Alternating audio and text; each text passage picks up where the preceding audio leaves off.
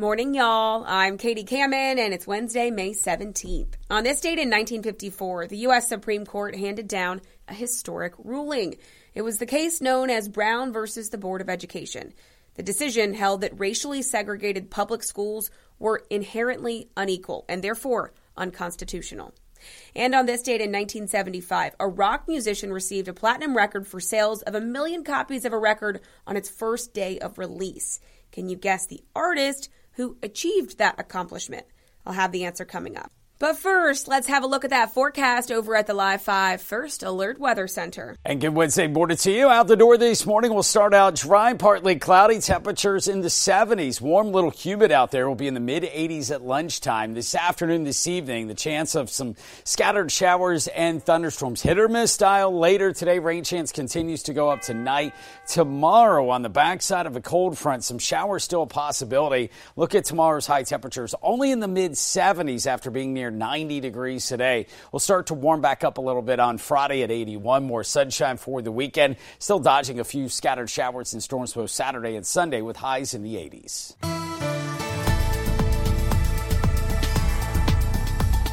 You're listening to Morning Y'all, your local headlines and First Alert weather forecast, powered by the Lowcountry's news leader, Live 5 News.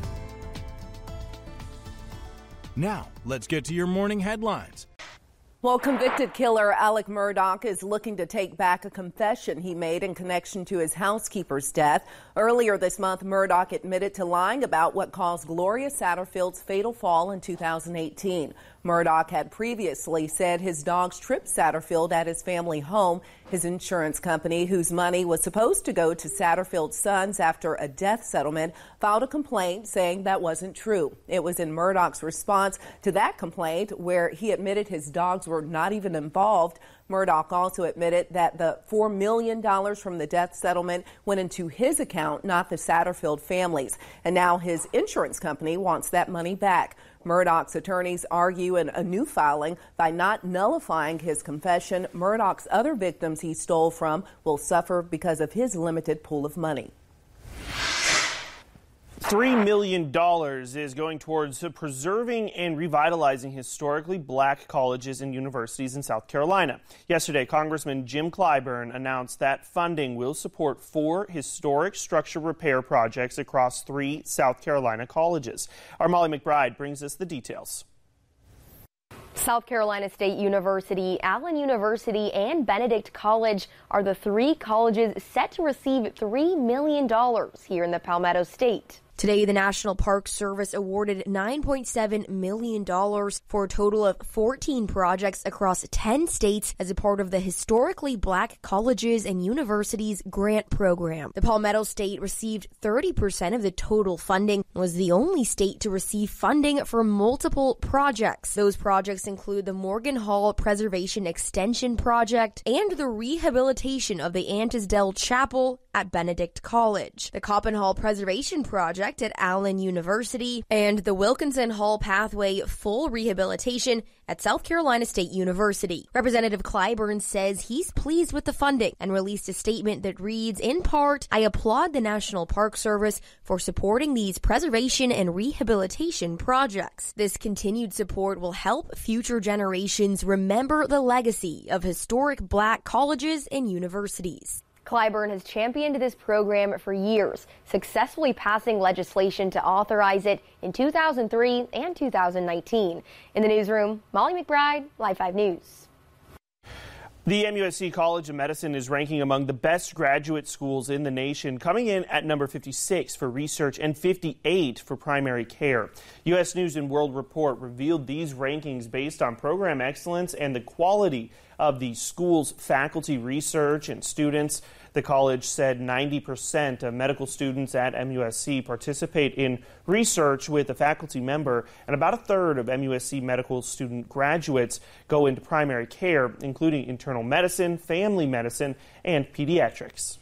All 7 of Dorchester District 2's board members will have to run for re-election next year after a new bill changes who they represent within the district's boundaries. Now, a bipartisan law signed into law by the governor creates 7 separate voting districts for the southern half of Dorchester County. Supporters say it would allow for more equal representation on the board and allow taxpayers to hold them more accountable. Board member Cynthia Powell says the law is not in the best interests of the kids and is politically motivated due to the results of the 2022 election. Now, for those who are looking to run, they will no longer have to gather signatures to get on the ballot. The new districts will go into effect following next year's election, and those in even-numbered districts will have to run again in 2026. A new education center in Mount Pleasant is looking to make your little one's transition from infant to student as seamless as possible. The Learning Experience franchise opened its 3rd South Carolina location this week. The center will serve up 180 children from ages 6 weeks to 6 years with child care enrichment programs and also early childhood education. Center officials say their curriculum aims to teach children everything from the ABCs and 1, 2, 3s to STEM-based learning, to lifelong lessons on values of kindness and community.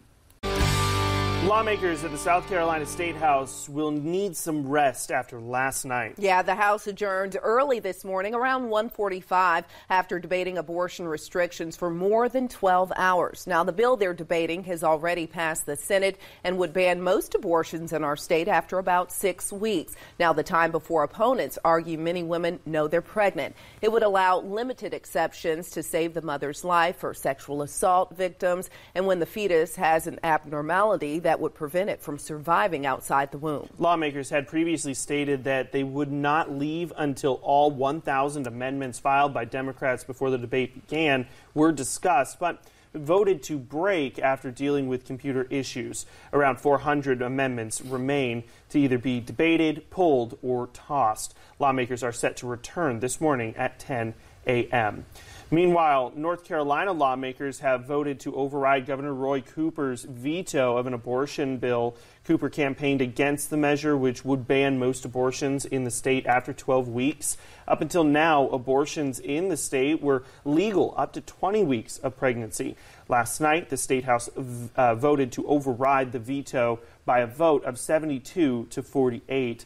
The Senate had already voted to override the veto. With the veto knocked down, the 12-week abortion ban takes effect statewide on July 1st. South Carolina Attorney General Alan Wilson is fighting against the Biden administration's latest proposed rule change to Title IX, saying it would threaten women's sports. Now, Title IX is a rule that could prevent states from enforcing anti-transgender sports bans, but the new proposal would reportedly allow schools to enforce some restrictions in competitive environments. In a statement, Wilson mentioned his teenage daughter, saying in part, "I want her to have the opportunity to compete safely and fairly." He goes on to say the positive outcomes women and girls experience from playing sports is dependent on their ability to compete against other biological females. Golf club members may start paying a little less on their monthly or annual dues. The South Carolina House of Representatives passed a bill that would eliminate an admissions tax on golf dues. Right now, that tax is only charged at certain courses, and lawmakers say they want to eliminate it at every course. According to the bill, South Carolina golf courses rake in $60 million a year, $3 million of which come in from admissions tax. Lawmakers say that this bill is about equity and creating an even playing field for all golfers. The bill is not law yet. The state Senate still has to vote on it. Tonight, Charleston Moves is honoring those who have been killed while biking or walking on roadways due to traffic violence. The Ride of Silence is an annual international day of remembrance for victims, but organizers say the goal is not just to remember, but to make a statement and to prevent more deaths. Yeah, Emily Zuhowski is live at the Royal American in downtown Charleston, where that ride will be taking place. And Emily, it's not just a somber ride. Good morning. Good morning, guys. No, it's not. There's a lot of optimism here as well. The goal of tonight's ride is not only to come together to somberly remember those that we've lost on our roadways, but also come together to stand up for safer roadways. Now, tonight's ride, slow, silent ride of solidarity, will be followed by a social hour where participants can stand up together and advocate for safer streets. The route for this year's ride will focus on the corridors that SCDOT has identified as some of the deadliest in our state for people biking and walking, according to collision rates. This includes King Street from Line to Broad, Calhoun Street, Meeting Street from Line to Broad, and St. Philip Street. They're honoring all victims, but each year they focus on one person in particular. This year, the ride is in honor of Karen Simmons, who was hit and killed in her wheelchair while crossing East Bay Street in January. They say they don't want to have lost her quietly.